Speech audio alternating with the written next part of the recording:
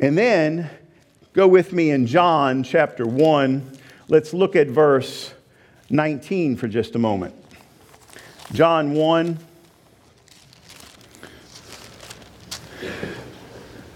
Praise God. 19. Now this was John's testimony, John the Baptist. So John the disciple is writing about John the Baptist. This is John's testimony when the Jews of Jerusalem sent priests and Levites to ask him who he was. He did not fail to confess, but confessed freely, I am not the Christ. Okay, remember, the Jews had all the Old Testament prophecy. They were waiting for the Messiah. They were looking for the Messiah. And so many people were coming out to John the Baptist. They were wondering, are you the Messiah? He was confessing no. Then they asked him, then who are you? Are you Elijah? He said, I am not. Are you the prophet? He answered, no. Are you Elijah? Are you the prophet? Why were they saying these things? Because they had heard about it in their synagogue all their life, that before the Messiah would come, he would send Elijah. And I want to show you where that prophecy comes from right there. From John, just turn with me, Malachi chapter 4. If you go to the beginning of the New Testament, Matthew, and you just flip back a page, you'll get to Malachi. In the last chapter of Malachi, chapter 4, in verse 5, he says this. See, I will send you the prophet Elijah before the great and dreadful day of the Lord comes. He will turn the hearts of the fathers to their children and the hearts of the children to their fathers, or else I will come and strike the land with a curse. You see, the last word of the Old Testament is curse. The word of the New Testament is blessing. Amen. But what I want to point out here is that the prophet Malachi was saying, prophesying by the Spirit of the Lord, that before the Lord comes, he's going to send Elijah. So these people who saw John baptizing all of these folks went out to him and asking him, hey, are you this Elijah who is to come? Are you the Christ? Are you the Messiah? Are you the Elijah that God said was coming before the Messiah? And he said, I am not. But I want to show you something. Jesus said that he was. Go with me to Matthew chapter 11. Matthew 11. Matthew chapter 11, verse 13, Jesus was talking about John the Baptist, and he said, for all the prophets and the law prophesied until John, verse 14, and if you are willing to accept it, he is the Elijah who was to come. He who has an ear, let him hear. So Jesus is saying this one is coming. He came in the spirit of Elijah, and he's proclaiming Christ to come. He is the Elijah. So they were asking, are you the Elijah? John said, I'm not. But really, Jesus said he was. The one who was coming to prophesy the coming of the Lord. And they asked him, so who are you? Who should we? I'm a voice of one calling out in the wilderness, make way, get ready for the Lord. Amen. So he fulfilled the prophecy of Isaiah that he was the one that was preparing the way, but he also fulfilled when Malachi said the prophet Elijah will come. But also I believe that could be a twofold prophecy when he comes again before the judgment of Christ, during the tribulation. We know there's going to be two witnesses on this earth. Many think it might be Moses and Elijah because those two guys were never really physically, bodily dead. Okay, Moses, left the world and laid down his body, and then there was a dispute over it, and, Michael picked it up, praise the Lord, and then Elijah got caught up in a whirlwind and went up to heaven, all right? So there could be, some could be right there that those could be the two witnesses. So sometimes a prophecy is twofold. So John the Baptist came in the spirit of Elijah getting things ready. So I just wanted to point that out because this is something interesting in John 1. Are you Elijah? No, I am not. Are you the prophet? The prophet, not a prophet. Are you the prophet? What prophet are you talking about? Well, Tyler brought this out also Wednesday night. I want you to see it. Deuteronomy chapter 18. Go with me there. You hear those Bibles flipping. Praise God. Everybody bringing their Bibles to church. Deuteronomy 18. Look at verse 14. We're going to look at 14 through 19. The nations you will dispossess, listen to those who practice sorcery or divination. But as for you, the Lord your God has not permitted you to do so. The Lord your God will raise up for you a prophet like me from among your own brothers. You must listen to him, for this is what you asked of the Lord at Horeb the day you assembled, and you said, let us not hear the voice of the Lord our God, nor see his great fire anymore, lest we die. Verse 17, the Lord said to me, what they said is good. I will raise up for them a prophet like you from among the brothers, and I will put my words in his mouth, and he will tell them everything I command him. And this prophecy Moses was writing down was talking about Jesus. Amen? So the Jews were looking for the signs. They were looking for, is this the Elijah? Are you Elijah, John the Baptist, who said it was coming? Are you the prophet that Moses talked about? He said, I am not. But we see that Jesus said, yes, he has come in that spirit of Elijah. And the prophet they were talking about was Jesus Christ himself. Finally, they said, who are you? And he said, hey, I'm the one Isaiah talked about, the voice crying out in the wilderness. Praise the Lord. Look also at John 1:22. I'm the one. Tell him I'm the one, the voice crying out in the wilderness. Look at John 6. It also talks about, surely this is the prophet. John chapter 6, verse 14 and 15.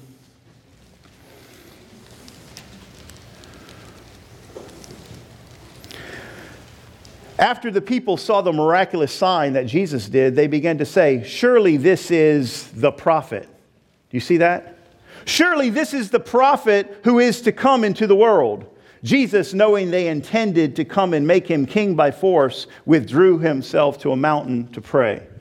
So again, here they are. They all know the prophecies of Moses. They know he wrote about the prophet. I'm going to raise up a prophet like you among the people, and they're going to listen to him. And now they're questioning, surely when they hear Jesus pray, surely this is the prophet that we've been hearing about that Moses talked about in Deuteronomy.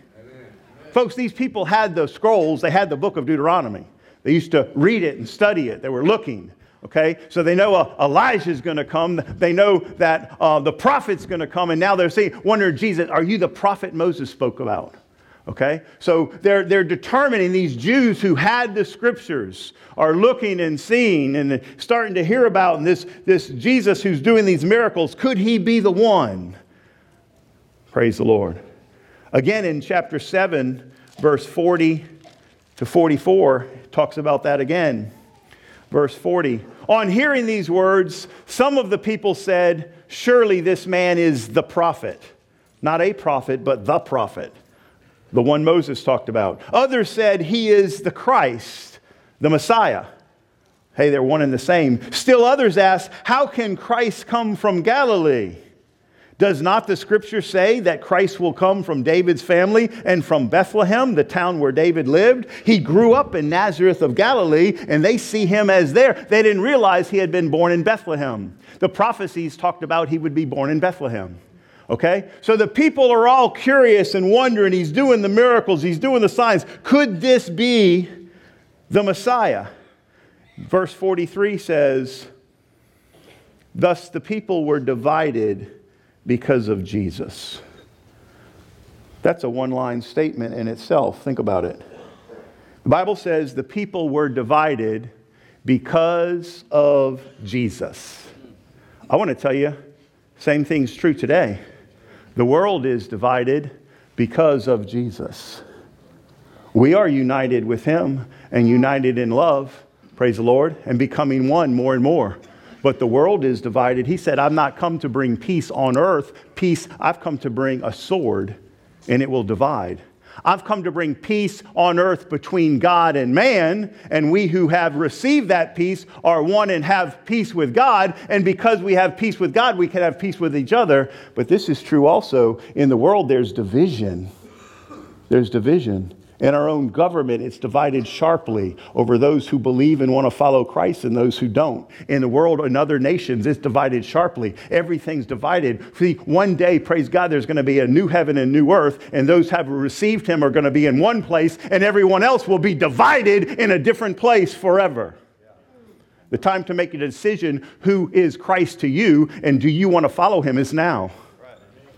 Because he's going to divide the sheep from the goats. The world is divided today. Just look around, Praise the Lord. We are one and we are growing in unity as the body of Christ. The church is one, but it's not one with the world. It's divided from. And there's a sharp conflict and contrast that will continue, okay, that you have to be prepared for and ready. Amen? Hallelujah. The peace on earth will come when this king comes back. Okay? And those who have rejected him are in a different place. There'll be peace on earth all over the place then. Are you with me? Hallelujah. So surely this is the prophet. Now, I want to get into a little bit of the I ams of Christ. What else did he say? Who he is. Go with me now to Exodus chapter 3. Exodus 3, and then we'll start looking at all the I ams in the book of John. Exodus 3. Verse 13, Moses said to God, suppose I go to the Israelites and say to them, the God of your fathers has sent me to you, and they ask me, what is his name? What shall I tell them? Verse 14, God said to Moses, I am who I am. This is what you are to say to the Israelites, I am has sent me to you. I am. He is everything. Now, praise God, a few years back, there was a beautiful sermon by Billy Graham, that the I ams of Christ. It's been preached all over the place. The I ams of Christ in John, okay? And then, but he says one statement that he made. He said that what God said in Exodus, I am, then the New Testament completes, I am who, I am what to you. And it begins to show us that he is everything. He is life. So then John gets more specifically about all the I ams. And let's look at it, who he is. But first, praise God, in that, I want to take you to a story in John chapter 4. John chapter 4, where he first reveals it.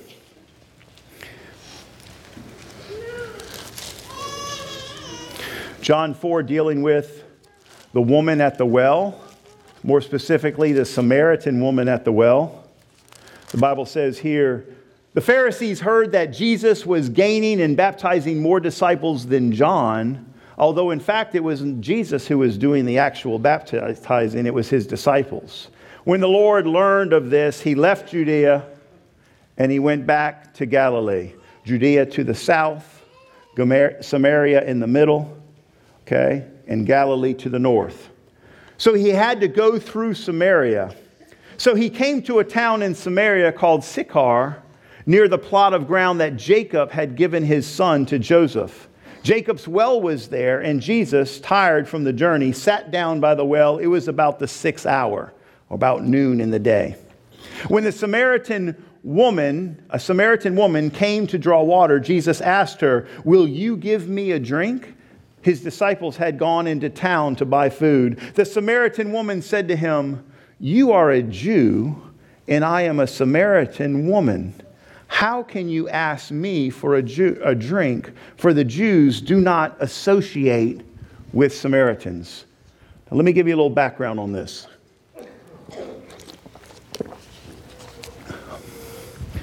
Many years before, when Solomon was king of Israel and built the temple and the glory was revealed, shortly after his death, the kingdom was divided. It was divided 10 tribes to the north, was now called the nation of Israel, and 2 tribes, Judah and Benjamin, to the south, called the nation of Judah. For short, that's how we get the name Jew for Judah, okay? So it was, and altogether now, we think of the Jew as all of the Israelites because they're being brought together as one again. But think of it at that time, it was divided, 10 tribes to the north, 2 tribes to the south. Okay, In the northern kingdom, if you read about in Kings and Chronicles, you'll see that Assyria, the nation, came and invaded them, and they wiped them out, took a lot of things there, brought a lot of their people to Assyria. And what Assyria would do, they would infiltrate the lands they took. They would bring their people, and they would mingle with them. They would intermarry with them, and they would create a culture, trying to push their culture on the people that they conquered. So the Israelite kingdom, those who were left in the north, were false gods were brought in. They intermarried. They were mixed breed. God's people at that time were supposed to remain holy themselves, not to mingle with the religion or the culture of the people of the day. They were God's holy chosen people. And now those 10 tribes have intermarried, have intermixed. So now the Jews of Judah and Benjamin to the south wrote them off. We no longer accept you as our brothers. They are a mixed breed, a half breed of people. They're not God's holy people anymore, and they hated them. Okay? And then the southern kingdom, Judah, to the south, Judah and Benjamin remained faithful for a while. They got corrupted, and then King Nebuchadnezzar in Babylon came in and wiped out the temple and took them into exile as well. So it happened to both. Okay, you see? But even at this time later, the exiles came back to Jerusalem. They rebuilt the temple. They began to worship, but they never did accept the people to the north, who now they call Samaritans, as part of their brothers and sisters in God anymore. Are you with me? So they hated Samaria so much that even when the people from Jerusalem were going to Galilee, or from Galilee, from the lake down to Jerusalem, they would walk around Samaria. They hated it so much. And here is Jesus taking his disciples from Jerusalem to Galilee, and he doesn't care about what the synagogue rulers and the temple rulers in Jerusalem said. He cares about truth. He's God in the flesh. He cares about all people. He comes down and he takes his disciples right through Samaria. So they're walking in Samaria, where some of his disciples are like, why are we going here? We're not supposed to go through here. Our parents told us to stay away from this. We can't do this. We can't go. And Jesus takes them right through Samaria, and they get to a town, and there's Jacob's well, forefathers from all the tribes. Jacob's well is there, and Jesus stops at the well and sits down and rests, and his disciples go into town. Okay? And while he's there, a Samaritan woman comes out and is there, and Jesus begins to talk to her. Folks, first of all, in that day, a man couldn't talk to a woman who wasn't his wife or family out in public. It was against their culture and against their law. Second of all, a Jew couldn't talk to a Samaritan according to their laws of their culture of that day as well. So here Jesus was breaking all of their rules, and he's reaching out to this Samaritan woman. So that's the background of the story, okay? So he likes to interact with people right where they are. So he says, would you give me a drink? Look at verse 10. Jesus answered her, okay, if you knew the gift of God and who it is that asks you for a drink, you would have asked him, and he would have given you living water. Now, this woman's got his attention. She's like, what? Who is this guy? Why is he talking to me? And why is he talking to me like that? Sir, the woman said, you have nothing to draw with, and the well is deep. Where can you get this living water? Picture, they're standing at a well. There's got to be a bucket, go down, pull up and get water. He said, look, you didn't even bring anything to draw with. Where can you get me this living water? Are you greater than our father Jacob, who gave us this well and drank from it himself, as did also his sons and his flocks? See, they had it was Jacob's well, the forefathers of all the Jews, not just the northern kingdom, but the southern, and they had make that a holy place for them. Hey, look, we have a right to the kingdom of God because Jacob's our father and he built this well, so she's getting religious on him. Okay, and it wasn't all about that. Jesus answered, everyone who drinks this water will be thirsty again. But whoever drinks the water I give him will never thirst. Indeed, the water I give him will become in him a spring of water welling up to eternal life. The woman said to him, sir, Give me this water so that I won't be thirsty and keep coming here to draw water. She's looking at it as a physical, eternal, never be thirsty again. And then he said, okay, so now she's asking, yes, I want this water. I hear what you're saying, and I want it. So then he says this, go call your husband and come back. She's interested in what he has. Now he's willing to deal with some life issues. Everything Jesus did and said was God. Okay? God wants to heal your wounded heart. He wants to deal with your life issues. He's offering her this living water, and he knows she has some deep-rooted issues. Amen? He came to bless, but he wanted to address it. So he says to her, go call your husband. She says, I have no husband, she replied. Jesus said to her, you are right when you say you have no husband. The fact is, you have had 5 husbands. Wow. And the man you have now is not your husband. What you have said is quite true. So he's telling, hey, you just told me the truth.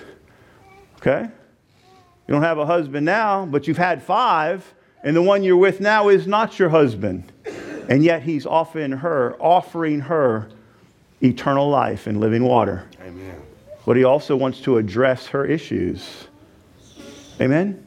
Amen. He wants to address it. And he wants her to tell the truth. And she did. What you're saying is quite true. So he addresses it. He speaks to her. Now watch what she says. Sir, the woman said, I see that you are a prophet. She recognizes and understands that a prophet has a word from the Spirit of the living God and can say things that no one else knows. So she recognizes, I see that you're a prophet. But then look what she says in verse 20. Our fathers worshipped on this mountain, but you Jews from down south in the other kingdom say that you're supposed to worship in Jerusalem. You know, we've been divided from y'all a long time. You know, y'all hate us and we worship here. Our fathers worshiped on this mountain. This is Jacob's well. Here's the mountain. Hey, so what does she do? He's there to offer her eternal life. He's there and brought up her issues. He wants to help her and fix her. And what does she do with it? She wants to make a religious question and kind of get the focus off of her. Oh, look, rather than focus on my issues and let you help me and, you know, penetrate my heart and fix my wounds and give me eternal life, let me turn it real quick and say, you know, hey, let me ask you, well, how do y'all baptize? Or, you know, let me ask you, you know, well, what do y'all believe about this? Or let me ask you, where do y'all worship? Or let me ask you where did Cain get his wife? Or, you know, what do you do? Where'd the dinosaurs go? Or all these other issues they want to ask. When Jesus wants to give eternal life. That's something.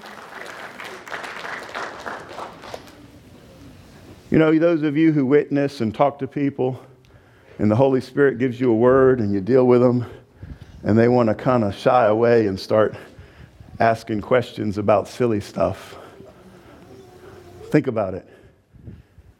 Here, the one with eternal life is willing to give it to her, and she wants to make a bit of an argument, but yet she's touched. Yet she's intrigued. Yet she's already said, yes, I want what you have. I want this offer you're making. She's got some religious questions in her heart, and she wants to bring that out to divert the attention. Jesus declared, believe me, woman, a time is coming when you will worship the Father, neither on this mountain or Jerusalem. It's not about religion. You Samaritans worship what you do not know. We worship what we do know, for salvation is from the Jews. God brought that nation, and through them, he opened up salvation to the ends of the earth. Amen? He began to teach us through Moses and through the law our need for a Savior, and now the Savior's come, and now when he comes, he's opened it up to the Samaritans and to all the people and to all the way here to Winsboro, Louisiana, and no matter where we are, Jesus has now opened it up to all people. But it came through. Amen?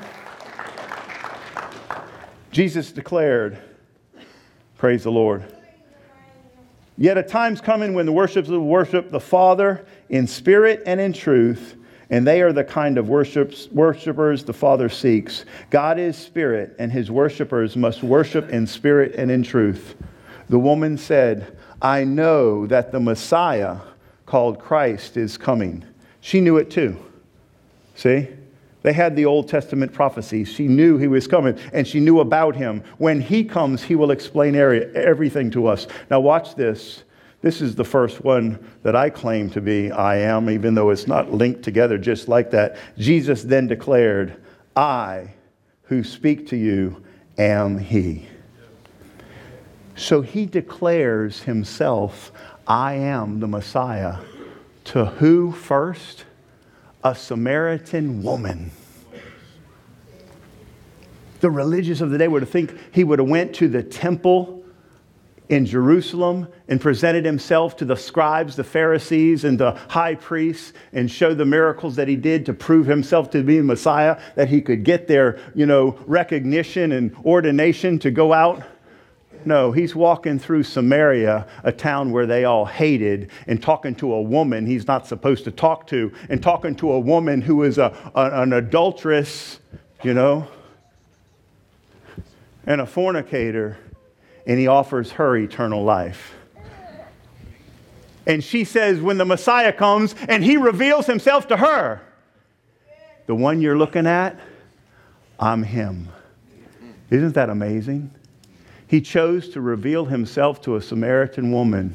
First time he really told everybody, I'm the one, openly, out loud, okay? So he tells her, I am he. And praise God, we know the disciples return under, why is he talking to this woman? Man, she leaves and goes back into the town. She tells everybody, come here, a man that knew everything I've ever done. And they're thinking like, really? We know what you've done. And they know, but nobody wants to talk about it out loud. This guy told you what he's done openly? And they say, intriguing. And they all went out and they listened to Jesus. And praise God, those Samaritans who Israel, the Jews from Judah, had kind of kicked out and wouldn't associate, they got saved first, praise the Lord. They believed Jesus Christ and came into the body of Christ, hallelujah. And she began to witness to everybody. Isn't that amazing? That shows pictures. So John is showing the grace of our Lord Jesus Christ. Amen. We go on from here. And praise God, the I ams of Christ, they are so many. We listed about 23 or 24, if you count this one. And praise God, I'm going to get into a lot more of them as we didn't get to it this week, but I'll continue next week because it's already noon, okay? So I just started right there with the message of the Samaritan woman. We'll talk about, if you haven't done your homework yet and looked up the I ams, that would be a good part of your Bible study. Or as you're studying the book of John, go through, and everywhere he says, I am, you'll hear about, I am the bread of life. I am the true vine. I am the resurrection and the life. And there's many more. And each one of those reveals God and who he is, makes it personal, who he is to you.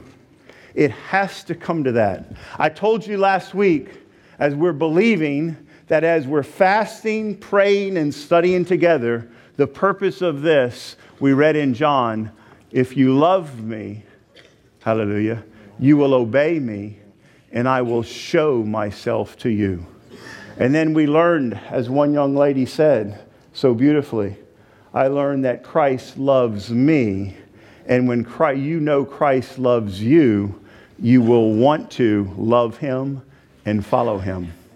And as you do, he shows himself to you.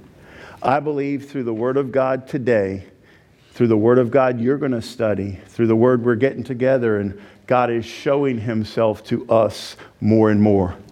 And I believe, praise God, as you see him more clearly and his love for you, it's going to flow out of you to others. Amen? Hey, this week, tell somebody about Christ's love for you and his love for them. Amen? When they come into contact with how much he loves them, like this Samaritan woman did, it changed her life. She knew that he's the Messiah now, and she knew that he's offering her eternal life, regardless of what she's done in the past. You see, grace overcomes sin.